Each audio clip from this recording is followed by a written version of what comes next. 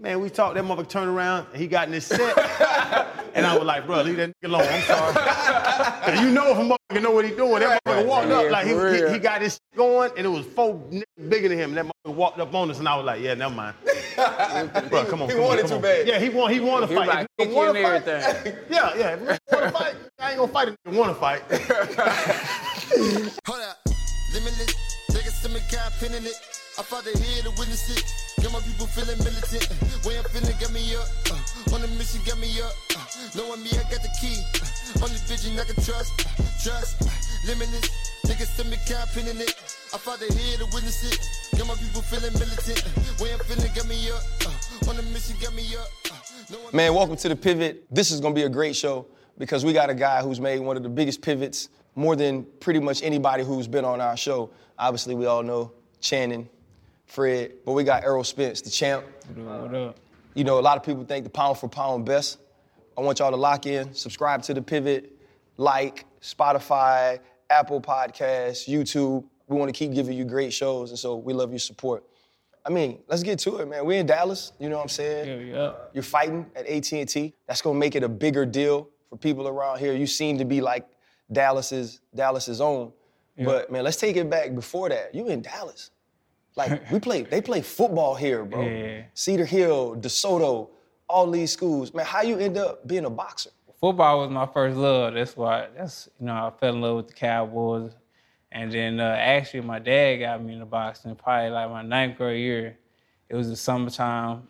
You know, summertime you got a lot of idle time on your hands. He didn't want me hanging out with my friends, you know, doing a whole bunch of nothing. That's how you get in trouble.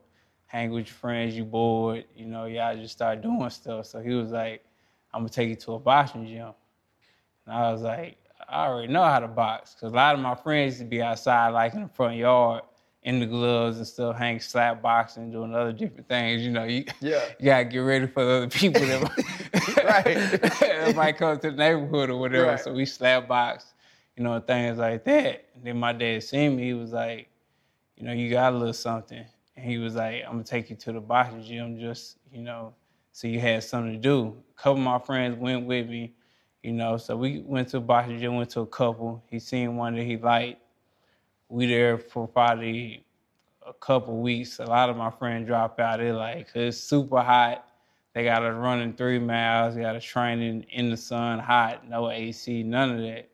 So a lot of my friends left, and I was like, I wanted to be hanging out with them because it's summertime. I'm like, man, I'm in the gym. Like, I want to go with them. And I was like, I don't want to box no more. And my dad was like, why you don't want to box? He was like, because you're friends? I was like, nah, I just don't want to do it. I mean, that was the reason, because of my friends. I just don't want to do it. He was like, nah. He was like, I'm not letting you quit this, because you quitting this, you'll quit anything as soon as it get hard. So he was like, you're going to stay in it. So he stayed in me, and I just shot out, man. That's where I'm at now. When did you know? When did you know you could be Errol Spence? Like you knew you were gonna be like a worldwide name. When did you? At what point did you know that? Probably like 3 years in. Yeah, like 2-3 years in. Like I started like watching it on YouTube and just binge watching it. Man, every fight came on, I'm tuning in, watching, just falling in love with the sport. And with me, it wasn't just watching boxing. Like I was watching the feet sometimes. Like I watch a whole boxing match just the feet and see how they move, or see how a dude react when he get hit with a hard shot, and see how he react or how he maneuver when he get caught with a shot, or, you know, see the different combinations like the legends like Ray Leonard and Tommy Hearns and all these dudes were throwing and things like that. And I was just falling in love with the craft of it, and just anything that I could research or I could look at, I was on it, and I just became a student of the game, man. Then I think like 3 years in, I actually beat the national champion. I already know Javante Starks. I know his name. I beat him, and I was like, oh, yeah, it's on now. I think it's on now. Yeah, that type of passion has obviously landed you here. What type of pressures do you feel?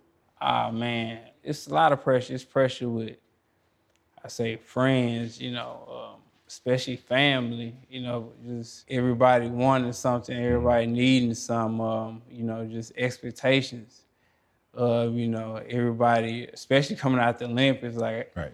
you know, I am the best guy coming out of the Olympic team. Everybody saying that, you know, the fastest one to win a world title and things like that. So it was just so much pressure to, you know, to exceed what everybody was saying about me and, you know, everything that was in the newspaper and magazines and things like that. So for me, it was like exceeding those expectations. And I got to do it. I got to train. I got to run.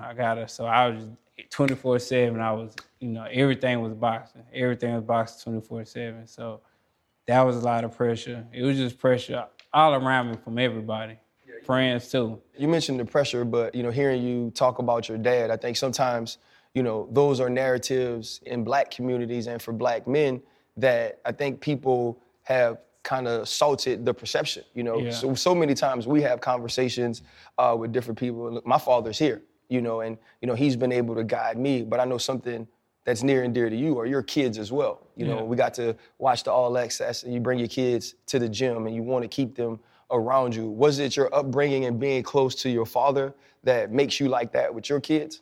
Definitely, I think that's embedded in me from my dad. Just him always been around. Like even my friends, you know, a lot of my friends didn't have their dad around, so everybody call my dad Pops. Like all my friends like, hey, Pops, like that's his name. Like, everybody call him Pops, and you know, he just, you know, always taught us the game. We'll be hanging out 13, 14, and he'll, you know, sit us out down, tell us about women and, Right, yeah. and what we were running into and things like that. I wish I'd listened. It got me out of a few situations, but he was just, you know, basically my confidant. Like even to this day, man, he's just a strong presence. Like sometimes when I'm hitting the bag or I'm sparring, I just glance over at him, and it's just natural. I want to look and see if he watching me or not. And I work harder, or I know if he got, you know, disprove on his face or he not satisfied with something and things like that. And even though, like, sometimes he'll tell me something and it may agitate me and I'll be like, man, I don't care. But in my head, it's still messing with me. It's like, it's like, all right, the next day, tomorrow, I'm going to do a lot better.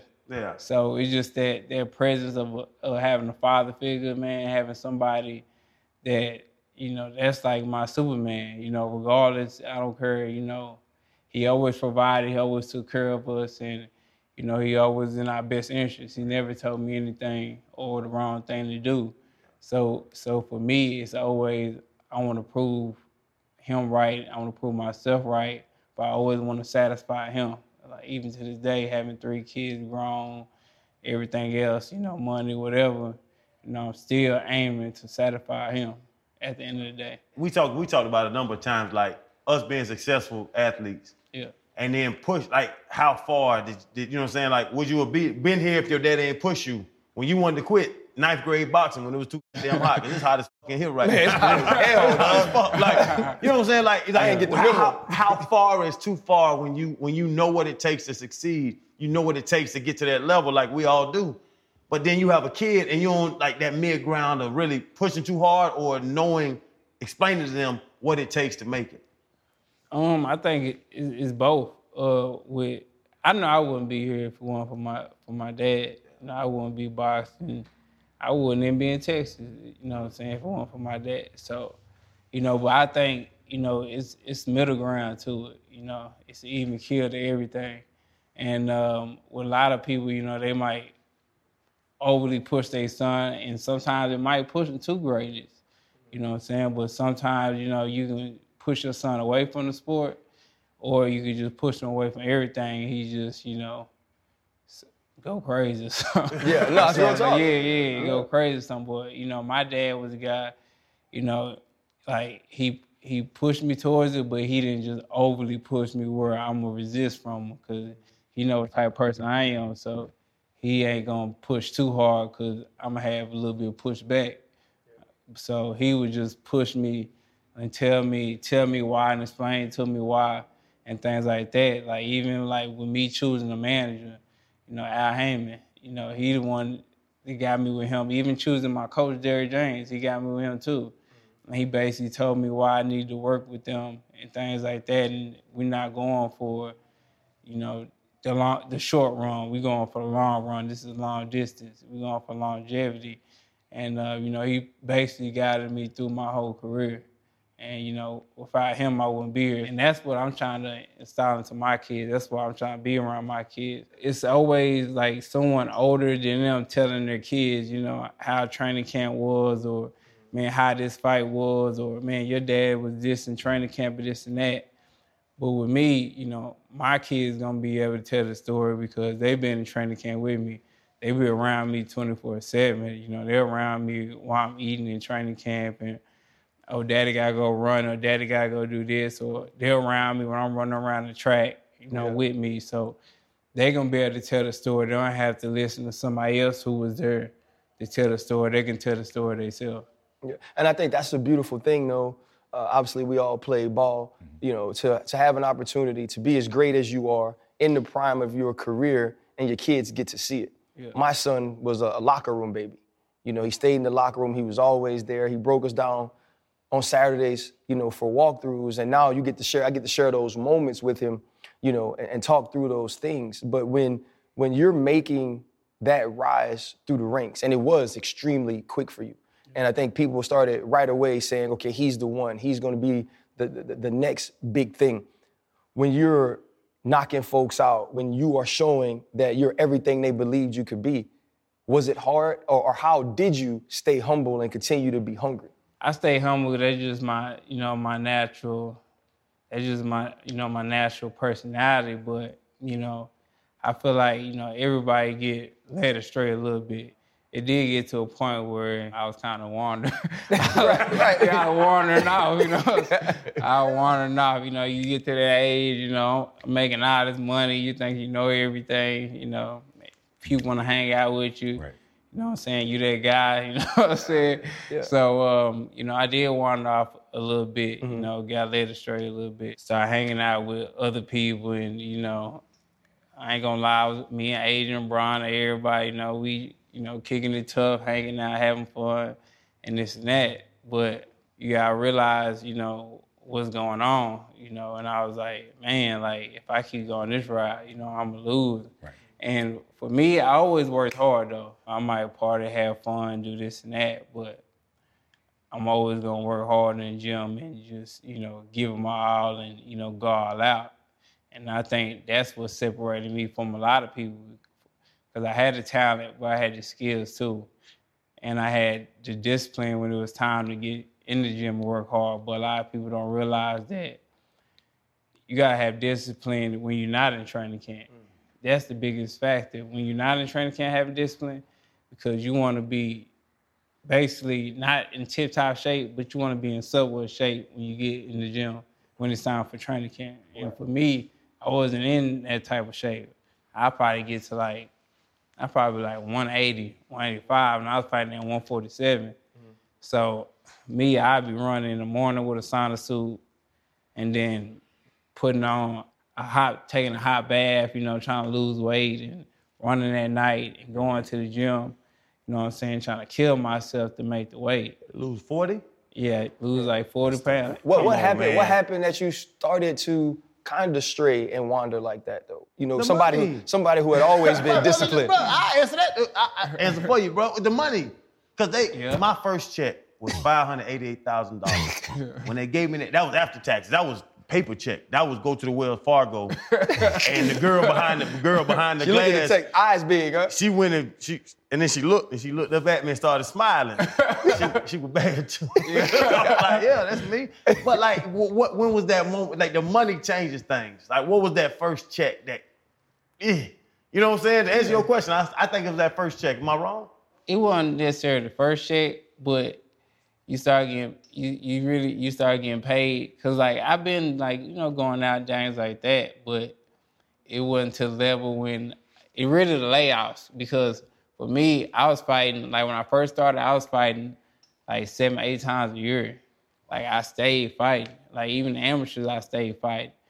But when you fighting 3 times a year, that's a long split. You know what I'm saying? I got 3-4 months to figure out what I'm gonna do. And like you said, with all this money, I got 3-4 months to figure out what I'm gonna do with all this money. So it's 3-4 months of doing nothing. Then it's 8-week training camp. Then it's be back to 3-4 months doing nothing. So it's like, what you gonna do for them 3-4 months? And for me, I chose, hang out, have fun, and do whatever I do. I mean, I wish that, I ain't gonna say I wish, because I feel like everything happened for a reason. Right. I wish I would have just knew that, it's a thin line between things, it's a balance with everything. Correct. And I really didn't balance things out. I was just, going over the top, and then when it's training camp, I lock it all the way in instead of just, okay, take it easy and then go in. Was that morning on October the 10th, 2019, was that the one moment that opened your eyes on everything? Yeah, because I don't remember anything. I don't remember anything probably 3 weeks, like after the crash, and then 3 weeks on, I don't remember nothing. I don't remember anything. Like everything was wiped out. I crashed and got flown 30 feet in the air and landed on solid concrete. So, for me, it was a wake-up call. Like, man, like the most important thing, just gave me a perspective. It really made me sit down. Mm-hmm.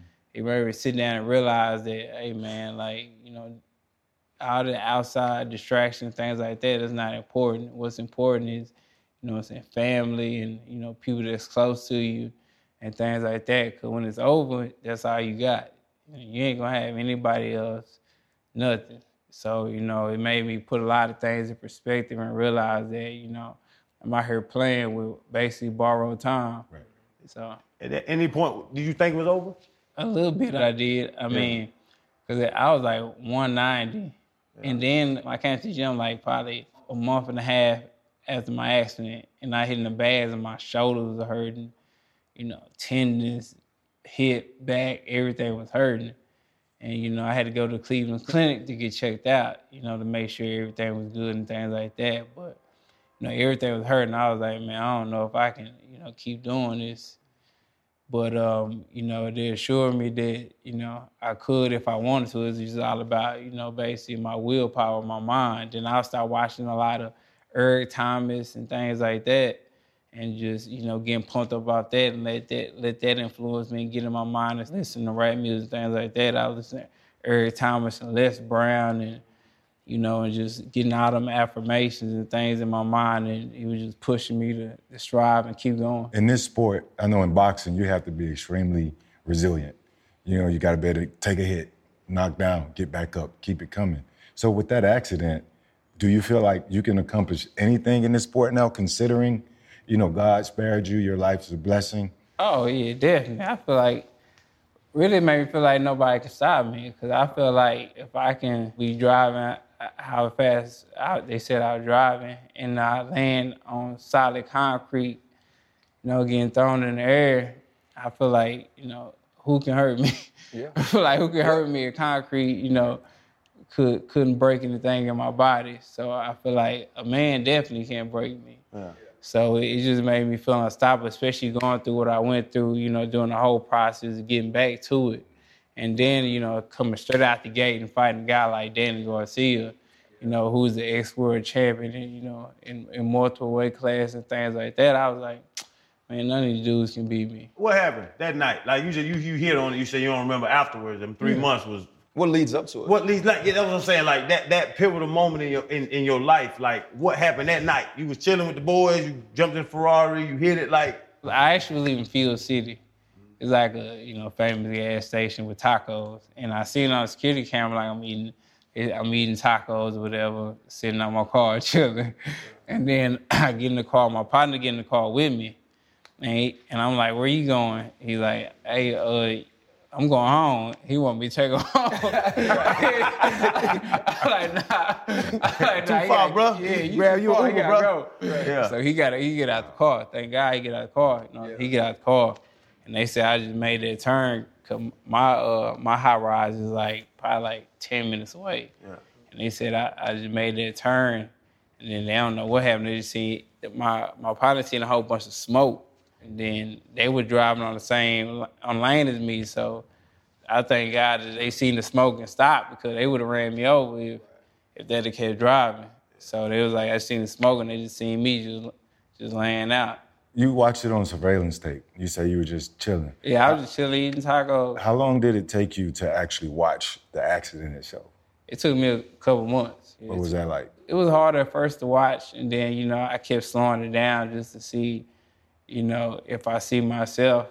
Being ejected. Yeah, being ejected or in the smoke or anything like that. But it was hard watching at first. It took me a while to watch it because I didn't want to watch it at first, and then, you know, I was like, I'm gonna watch it, and just watched it. So now you have this sort of feeling of invincibility. No man can hurt you. You beat Danny Garcia, one of the best in the world. Watched on All Access. You said you did that because you wanted to show people that you was the same fighter you were before the accident. And then you probably get the opportunity of a lifetime. You're gonna get to fight Manny Pacquiao. And you have a detached retina.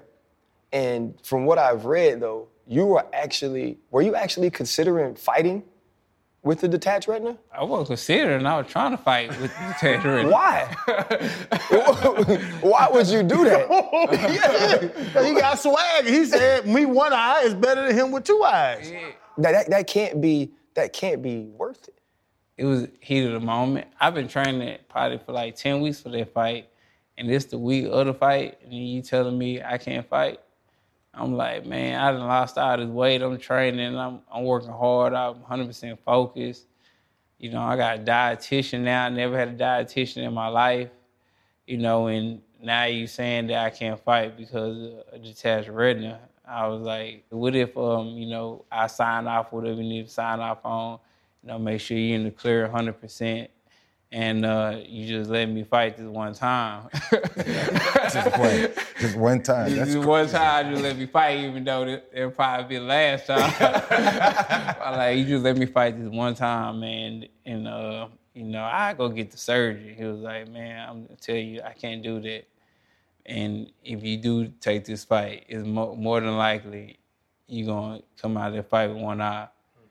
And then, you know, at that time I wanted it, but, you know, now I look back at it and I'm like, nah, like, you know, that wasn't it. That wasn't the right thing to do. At that time, was it coming from the accident and continuing to want to prove that you were the same fighter? Or was it a thing that you like, man, this Manny Pacquiao, it's a huge fight. It could be worth my eye to get into this fight? It was just heat of the moment. Right. It was just heat of the moment. It was, you know, it was basically fight week. And, you know, I was ready to go. I really didn't care. That thought of it. Like, do y'all think about that? Because playing ball, like, they always any time you play ball, you go out there, you can break your Be neck. your last play. Yeah. That's what they say. Every play could be your last play. Yeah. But boxing, like, every time one of these big motherfuckers hit you, like, you don't know what's gonna happen. Do you think about that? Do boxers think about that? Nah. I feel like most boxers shouldn't think like that. Or, you know, I feel like the top boxers don't think like that. They don't think he catch me, he gonna knock me out, or he gonna put me to sleep. It's like saying, you know, man, if he hit me, he gonna break my neck or something like that. Yeah. So, you know, for me, it was never about that. It was just about, you know, going out there proving I'm the best fighter in the world, or proving I can beat that person.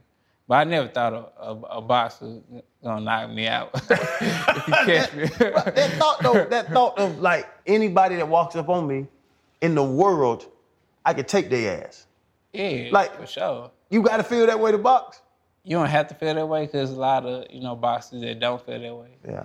It's a lot of boxers that fight real good. Like, fighting scary, but they fight. You know what I'm saying? They fight good. Yeah, they'll beat you. Yeah. They'll beat you. But I feel that way. Yeah. You know, I feel that way. It don't matter who it is. That's even, you know, it could be a dude 6'6". You know, I just feel like, you know what I'm saying, mano a mano, I'm Superman. Hey, that's what we were talking about, though, because you said every time you fight a big person, like one of these big boxers, they can hit you. Yeah. This dude ain't big. No. And so, you know, I'm talking, like, you know, we out in the club, you know, you having a good time. This Errol Spence, this is off season, he probably like 175 then, though. You know what I mean? He stepped on my shoe. I might feel some type of way. Yeah, that's my new one. And you know, like he said, he woke up a little bit, like a few days later. I'm probably wake up a few days later. You know what I'm saying? If I buck on it, you know what I'm saying? You know, now I know if somebody hit sidestep on the J's, oh, nah, dog, it's good, man. Good, big homie. You want to eat a drink? You good, big homie. Yeah, you good, big homie. By the time you step in the ring, April 16th, against Ugas. It would be 918 days since your last fight. How do you stay ready? How do you stay prepared? A lot of tape. What's involved in the process? For me, it's staying in the gym. Yeah, it's been 9 to 18 days, but since I got cleared from my eye surgery, I was in the gym working. Like, even when I did have my eye surgery and I couldn't do nothing, because I didn't know a lot of things that you do involve your eye. Like, when you lift weights, push-ups, anything, that strain on your eye. So I had a bubble in my eye, so I couldn't do nothing. All I could do was walk. So basically, I just kept walking. I walked, like, some days I walk 8-10 miles. You know what I'm saying? Just making sure that I stay on it, because I was like, this is the once-in-a-life opportunity for me. I got another chance. So, you know what I'm saying? I'm giving my all this time. So I just stay walking, and I've been training every day, with my coach, and just, focus on the task at hand. It even got to the point now where, it got to a point where I wasn't even watching boxing at all, like on YouTube, none of that. Like, it got to a point where I wasn't watching none of the fighters I used to watch, none of that. Like, now, I'm all the time I'm watching, Terry Norris or Ray Leonard or Floyd or, Chad Dawson, something like that. I'm watching it now. So it got back to the point where, I'm back studying boxing. I'm back, making it, implementing it 24/7 into my, regimen instead of sometimes or no, I'm not going to do it at all. So, I feel like that's one of the main factors that it's embedded in me now all the way. So when it comes, it's not going to be any ring rust or anything like that, because I've been in the gym and I've been working. Who set the schedule? Derek? Nah, basically, I set the schedule just how I feel. Mm-hmm. If we train at 12 and I don't feel like training at 12, we're going to train at 2. Okay. Or we're going to train at 3. I feel like you should work off your body and how you feel. Like, I'm not going to just overly push myself. Like, if I want to run in the morning, I run in the morning. If I don't want to run in the morning, I run at night, So I go to, how my body feels. So you mentioned, watching all of these great boxers, and one of those boxers was Floyd. And I listened to you earlier speak about your work in the gym, that even if you was hanging out or doing something, the work in the gym stayed pure. And we've got to hang around, and we had him on the show, before, and listening to you talk, I kind of get that same type of feeling that no matter what's going on, when it comes to my business, right? Because you are a business. When it comes to my business, I'm always going to handle that and take care of that. Is that something you learned from Floyd or from people like Floyd? Is there any relationship there when you look at him that that's someone you would love to be in the ring? I mean, I've always been a hard worker, but, just seeing, his motto is hard work, dedication. As much as he may, do other things, or you may see him with all these women in cars and things like that, a lot of people forget that they do a workhorse. Anybody that talks to him be like, man, Floyd work hard. He one of the harder workers I ever seen. I feel like just being in his training camp, because I've never been around a professional boxing. And I had just turned professional. I was like 2-0 at the time. And I got invited to his training camp to spar with him and things like that. I think he was getting ready for Robert Guerrero. Just being there with him and just, I'm just watching. I'm like a sponge. I'm soaking up everything, just to bring it back home and implement it in my game, especially when I get to that top level. So this is my first time seeing how Floyd trained at a 12-round fight, and he's training like he dead broke. Like he need a pair of drawers or something. You know what I'm saying? Like he trained hard, and that's the most thing I got of him. That's what I respected out of it. It don't matter what was going on, he was gonna get his work in regardless. Or he's gonna get his work in before anything else that was going on. And boxing Floyd at 2-0, because now you at 27-0. Yeah. But at 2-0, like when you got in there with Floyd, because Floyd our boy, we was with him up last week. We was hanging out in Miami. Like when he started throwing, was you like, oh, like it was different? You know what I'm saying? Like this man 50-0. Like you 2-0, he 50-0. Like when he started throwing, were you like, well, damn, this shit different? I ain't gonna lie to you, I'm like that for real. So it was like I was in the gym, I was chilling. But once I got in there, everybody started hitting on the mats. Like they call it the doghouse. So everybody hitting on the mats. So that just triggered like something in my head, like just a competitive instinct in my head. It was like, oh, it's on now. We went like 5-7 minutes, 1 round, things like that. We going at it. So I get out the ring. he look out the ring, he say, "You all right for a bitch?" And I ain't hear him at first. I say, "What?" He say, "You all right for a bitch?" I say, man, I say, "What?" I say, "Man, you gotta be messed up." I say, "Man, put your shit back on." I say, "Matter of fact, turn off the clock." I said, "We can go to somebody drop." And then we get in there and spar for like 8-9 more minutes. We get in there and spar, and then he was like, "All right, that's enough." But I think I earned his respect at that time. I think I earned his respect. He was like, "All right, this kid ain't no pushover. Like, he don't care, who I am." Because everybody in the gym was like, "Man, this is Floyd, man, chill. That's how he talk. Like, that's how he talk to y'all. He not about to talk to me like that." Like, You made Champ tap out then. huh? Nah, you say, all right, that's enough. Let's get to it. Nah, I ain't make a tap out. Nah, but I think I earned his respect, though. That's that. love. Like, he respects me. He was like, yeah, he a dog. He like that for real. So what's your mindset like? I mean, I saw something that talks about horsing, your farm, and you saying it's therapeutic. As a matter of fact, I think you have a special horse, a white one, named Ferrari. How did that, you got it on the anniversary of your accident, right? Yeah, man, on my accident. Like, talk about that a little bit. And she white, too. My Ferrari's white.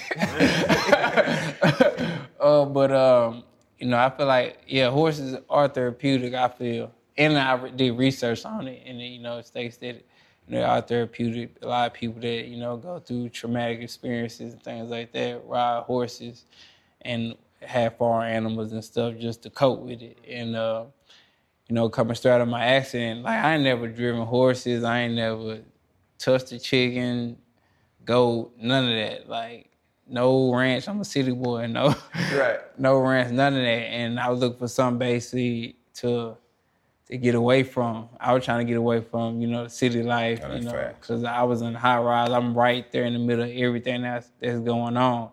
So I was trying to get away from it. So I'm on Zillow looking at different places, and I see the ranch, and I tell my mom, like, that's what I want. Like, she like, "You sure?" I'm like, "Yeah, that's what I want." So I go out there, I get it. And then my friend he trained dogs. He already had horses, and he used to always tell me to get into the horse thing. Man, I'm not into no horse. I ain't never touched a horse. Like, I'm not messing with anything that's bigger than me. like, nah, man. Like, actually, I rode his horse. I went out in the pastures with the horse, just me and the horse. It was just a different feeling. Like, I felt, more open, and I was just more chill. I was just thinking about different things, and, I just fell in love with the horse, and then I ended up getting me a horse. Then I ended up getting me like 6 more horses, and now I got a horse now, but I don't know ride. His name Moon. He do competition and things like that, and he works some bread doing his thing. So, it's a dope feeling. I got chickens now that I hang out, chill with the chickens, feed the chickens. Yeah, it helped me a lot. It's a chicken. A horse.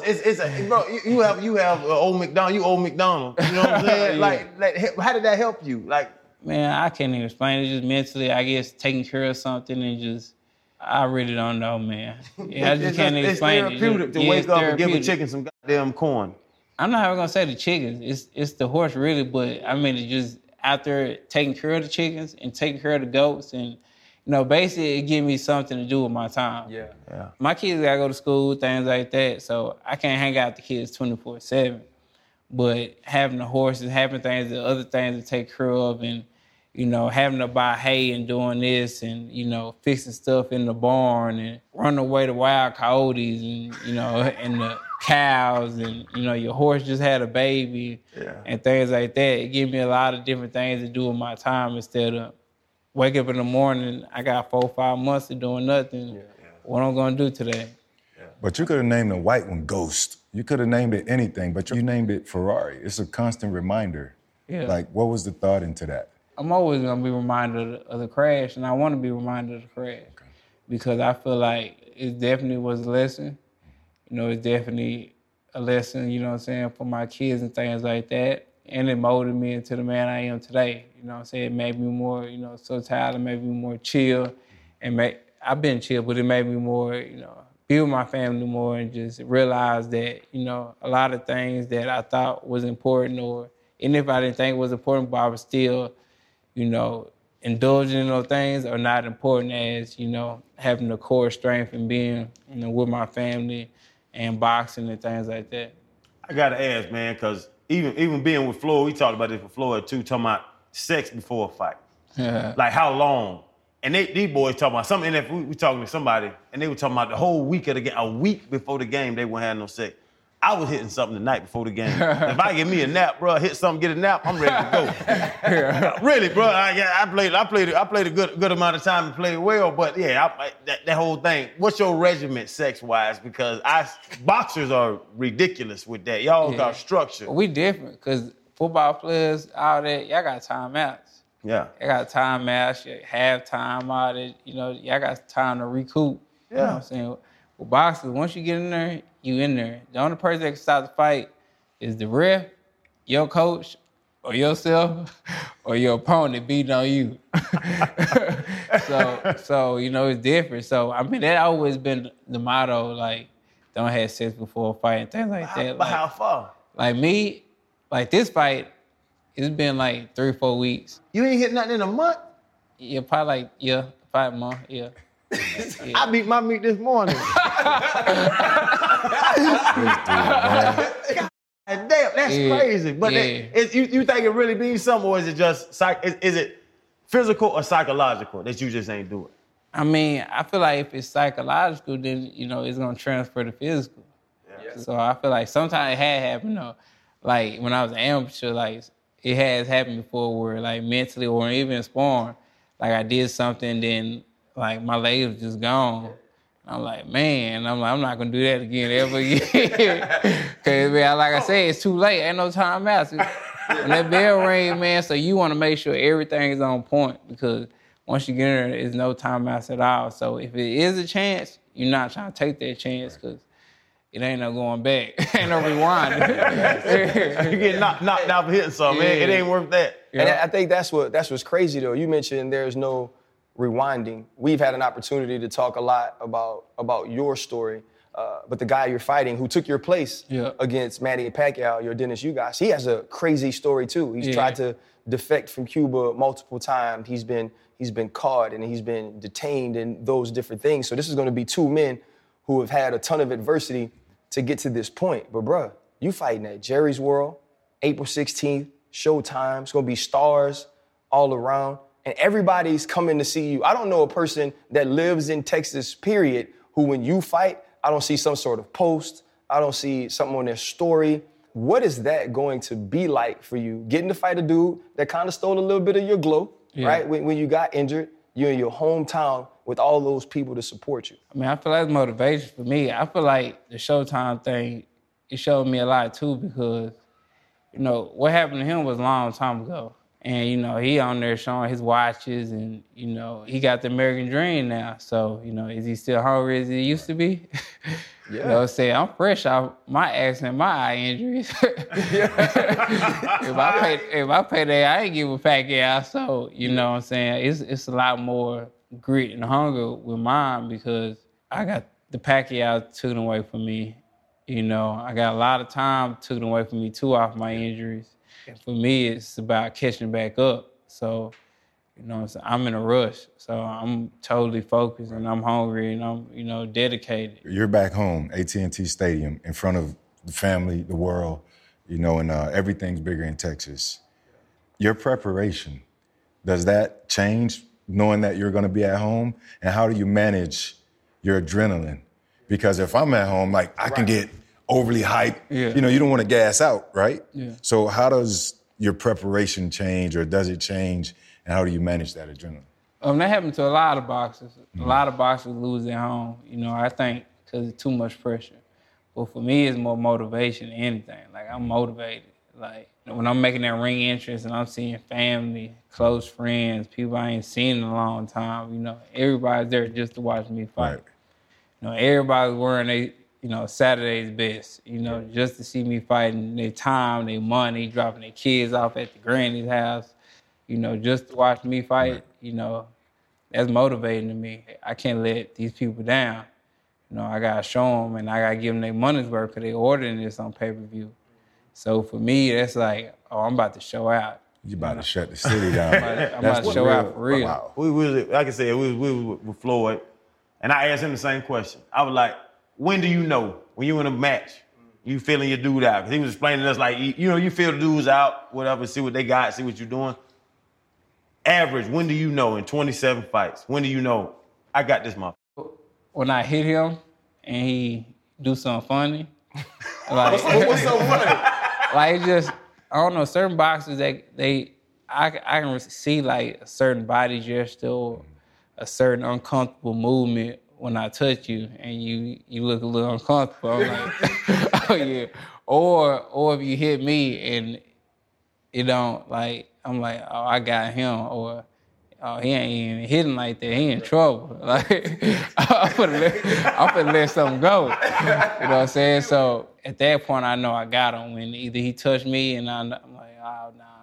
Or if he throws something, I see it, or he looking, or his body gestures, he all startled and kind of shook a little bit. I'm like, oh yeah, he in trouble now. Wait till I catch him. Did that take a round, 3 rounds? Like, when is, at what point in the fight is it, like, do you know?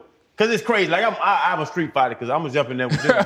I'm going to jump in there with them here in a second. Yeah. But, in a street fight, you just throwing, the police coming soon. Like, you got about a minute. Yeah. But what point in professionally fighting another man do you see it? Round 1, round 2, round 3, round 4. Like, when do you know I'm better than him? I see it first round. First round, I know. Either first round, I like, oh, this is going to be an easy night, or it's like, man, this shit finna be long. Like, you be like, oh, yeah, I'm going to have to work for this one. Like, he gonna work. Right. Like, you'll know. Like, you touch him and he'll throw about 3 back. You like, yeah, it's going to be a long night for me, man. This motherfucker been training like me. Yeah, you better buckle up. This is a good night. So when you guys go in, I'm sure you, Derek, your camp, you have your game plan, right? Yeah. How disciplined do you have to be to not, you see something, you're like, this is different, right? How disciplined do you have to be to take that chance and go off script? I tell Derek, I be like, I see some people, all right, or he'll ask me, what I see or things like that. Or, me and Derek already know, like, we've been training for a long time, so he already know how I'm feeling, if I see something or if I'm going on script and things like that. So he wouldn't just be like, are you doing the wrong thing, or you doing this, doing that? He'll let me go off script because, I'm smart enough to make adjustments and make different changes in our game plan. You gotta be like a Ferrari or a Lambo. You gotta have different gears. You can't have the same thing over and over. If you have the same thing over and over, he might get acclimated to your style and then switch it up on you. So you gotta have different game plans. Just, you don't know how he's gonna come. I got 2 questions to wrap it. When we look back at the legacy or the life of Errol Spence, there's going to be one chapter written about everything that happened before October 10th, 2019. That was undefeated. That was a great fighter. Could be considered pound for pound best in the world. When we look at the second chapter, which is everything that happens after, where does that take us? Yeah, I never thought about that. But I feel like, it take people saying, man, no matter what happened, through all his situations, all his trials and errors, things that happened in his life, he always stayed focused, he always stayed close to his family. Even though it got hard, it drew him closer to his kids and his loved ones more than anything. And he always been focused, never been deterred or anything like that. And, he always stayed strong. And, he always battled adversity.